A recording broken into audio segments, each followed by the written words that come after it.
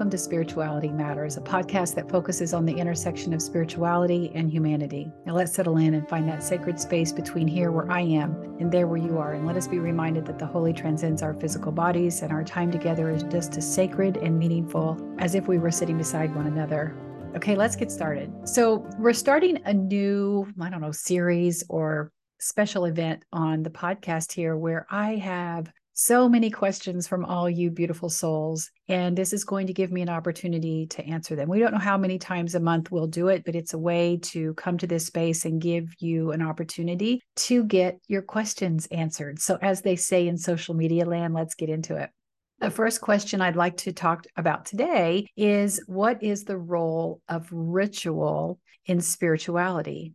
So before I forget, I have a resource guide that will be coming later this year called Creating a Contemplative Spiritual Practice, because I think this is a question that a lot of people are asking, especially for those of us who have left any kind of corporate worship style or spiritual community, and we're looking for meaningful ways to connect our spirituality and our humanity, or ways to find balance and peace in our lives. The way ritual can help us. It can also be like a rite of passage through holding space for our grief or acknowledging something going on in our life. So these are very much symbolic things that hold deep meaning to us. They can be religious in nature or they can be spiritual. Those two words are used synonymously often, but they are very different. Religion should be like a container that helps like a conduit to help our spiritual experience in its purest form, whereas spirituality is something that we have regardless of our religious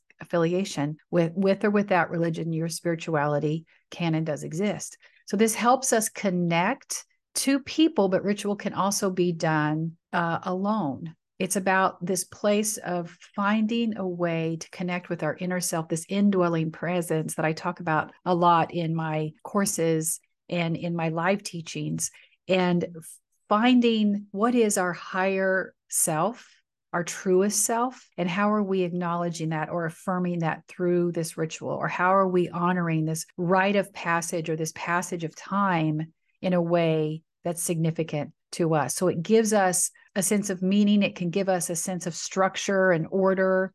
It can also be very comforting to us in difficult times. So it's not uncommon for people to honor anniversaries in different ways. So whether or not it's going to visit a grave versus doing something meaningful to you around the anniversary of the passing of a loved one, even a pet, that is a ritual. It can be something as simple as that. So they don't have to be complicated. They can be something that's meaningful to you.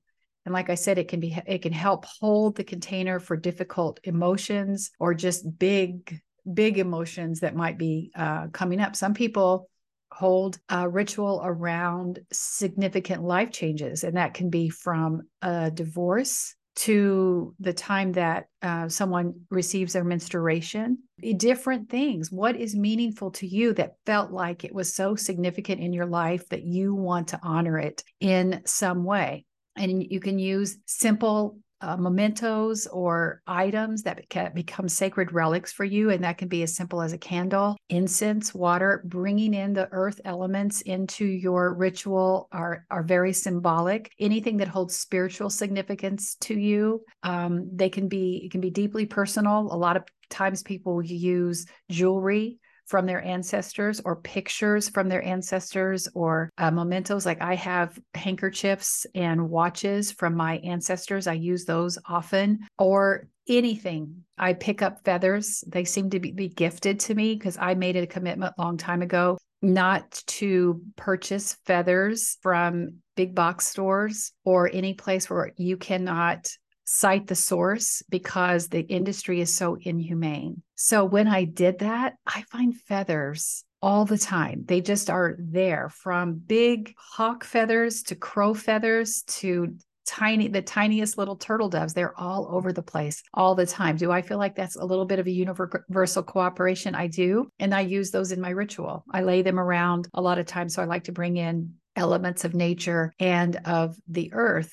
Now, some will say, especially if you're coming from this, and you might even be feeling this like, well, how do I know I'm doing it right? There is no right or wrong way. And someone who's telling you that you're doing ritual wrong is someone who's entrenched in this dogmatic indoctrination that compels them to believe that they have the right to gatekeep how you're using ritual in your life. And part of your belief that you might be doing it wrong is you holding on to that same kind of belief. So what is it that you need to let go of so that you can create ritual? You can't see behind me is an incense burner, an essential oil diffuser, a couple of candles, and a little doll that one of my friends made me, and a piece of clear quartz. And I often don't show my rituals because they're so personal for me, but it's right behind me. And I keep it there for a reason, because it's just something I feel good to have behind me when I'm working. But I set those up in different places in my house, depending on what I'm invoking or what I'm feeling at the time. Now, in my resource guide called Creating a Contemplative Spiritual Practice, I talk a lot about what is a contemplative practice and how you can bring that into your life and how you can bring it into ritual. But that can be something as simple as yoga, something as simple as breath work. And I have some examples of breath work in there. It can be whatever it is that feels good to you. What we want to be careful about is incorporating rituals from traditions in a way that's appropriating them. So you will hear things about closed practices, and a closed practice means that it is a ritual that's only to be used by those who are a part of a certain tradition. So very much in the Native American traditions, in the voodoo traditions, in some of the Black ancestral traditions, there are places where those are closed practices that aren't available to us. You're seeing this a lot. There was a video that went around last year on TikTok that showed a white woman. I think she was in Arizona, and she had a group of white women with her, and she was chanting some Hawaiian native chant. And she was getting called out all over the place because she wasn't chanting the words right. The cadence was wrong. And she's in Arizona, and they're all white. Nobody in the group was of Native Hawaiian descent. And they were asking, why are you doing this? Now, if you want to bring somebody who has that heritage into the group, that's certainly okay. And then also commercializing it in that way. Now, if that speaks to you in a private setting where you're then not taking it out to show people in a showmanship kind of way, then that's something different. There could be something echoing back to your own DNA that you feel comforted by that. I have very little Native American, indigenous native blood. It's back there, several generations. And I'm very much called to some of the drumming and this tradition of listening to that music and to that cadence. But I don't talk about it or encourage it or practice it in a way that I would ever make a video about it. It is not my practice. That would be appropriation. But as part of something that I do in a personal setting, I purchase the music from those who are creating it as part of their heritage, and I listen to it because then they are rewarded for their work financially, and I get to listen to it because there's something in me that wants to be connected to that, and I very much feel it. And so I hope you understand the difference between personally experiencing it and appropriating it in a way where you're showing that out in a way that somehow people assume that is part of your heritage. And that's just something that we can't do. And I don't do any of the closed practices. And another closed practice that you hear a lot of that's very controversial is using white sage in your practice, because we have been repeatedly told that it is being over harvested, and to the point where the Native Americans do not have enough to use to resource for their own practices. So we do not use that. Now, I have been given permission by someone of a Native American descendant who gifted me some white sage for me to use in ceremony, but I only use that in a personal setting. I don't do that in a place where I'm going to show people how I use it or what I use it for. And actually, I don't even use it. It feels so sacred to me that I think I've only burned it once or twice in a very meaningful way for me. So I hope that helps. And you can be looking for the resource guide coming soon. And one of the things that also happened during COVID, ritual changed for many of us. corporate worship changed for many of us. All of a sudden, people who were saying you have to be in church to be a good Christian and to be worthy of heaven, all of a sudden we're saying, well, okay, maybe you don't have to be. So you can change when you need to. But it also allowed some of us to get creative about the things that we want to do and consider a practice. So hope that helps. Okay, we have 2 questions and I'm going to combine them together. How can someone be spiritual without any beliefs in the supernatural? And how can someone integrate their spirituality into their daily life? Those 2 things kind of feel like they belong together. First of all, the supernatural, I'm not sure that word resonates with me. I don't talk a lot about that because I also feel like that sometimes people can use those kinds of words to be dismissive of spirituality. Because even after I've deconstructed from my religious heritage, which is evangelical Christianity, I will get people who will criticize me that I'm not an atheist. So they think that deconstructing means that you have to end up being an atheist, and that's simply not true. Deconstructing, it doesn't require anything other than you get to the point where you're releasing those beliefs that harmed you and are no longer serving your highest good, and you are now on a true, authentic spiritual path. It doesn't mean that you have to believe in a divine presence, especially the patriarchal anthropomorphized God sitting on a throne, which I no longer believe. I deconstructed that belief.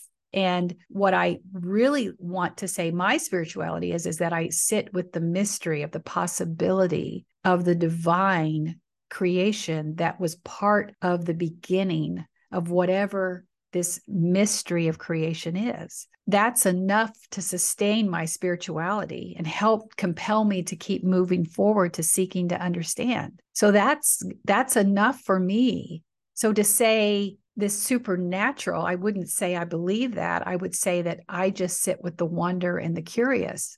But spirituality has more to do with your humanity than what we've ever led to believe. A lot of us who were raised in high control, high demand religions really got that severed from us. And that was purposeful, because if we could contain the threat of our influence over our humanness, our connection to other humans outside of our religious heritage, and how we can be a force for good inside the human experience, those are things that high control religions can't control. They need to keep your eyes on them so that you continually fund and are devoted to them so that they can perpetuate that institution. When in reality, how our spirituality is webbed into our humanity is more of an accurate picture of the human experience that we are supposed to have. That's where I think religion loses its way, when it's not helping us be a part of mending those 2 things together. So I think it's less about what we believe. It's less about how we show what we believe in the world, and more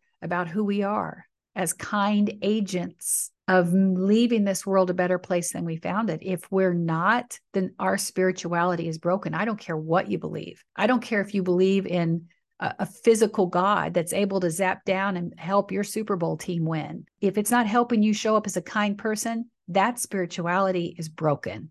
And I want nothing to do with it. I would much rather have someone who's willing to accept the fact that they know nothing about the divine experience and who or what God is. And they're showing up as a good, kind person who's working for the good of the whole to elevate the human condition. Okay, so moving on. All right, last question. How is someone able to be multi-faith? And how does that differ from interfaith? And I thought this was a really interesting question, because as an ordained interfaith, interspiritual minister, this is going to speak to me. And the way we defined interfaith was having a respect for and an appreciation for a diverse religious and spiritual traditions. And we also honor the fact that at the purest form of these religious traditions, that there is an element of wisdom that is trying to figure out or answer the question of who we are and how we got here.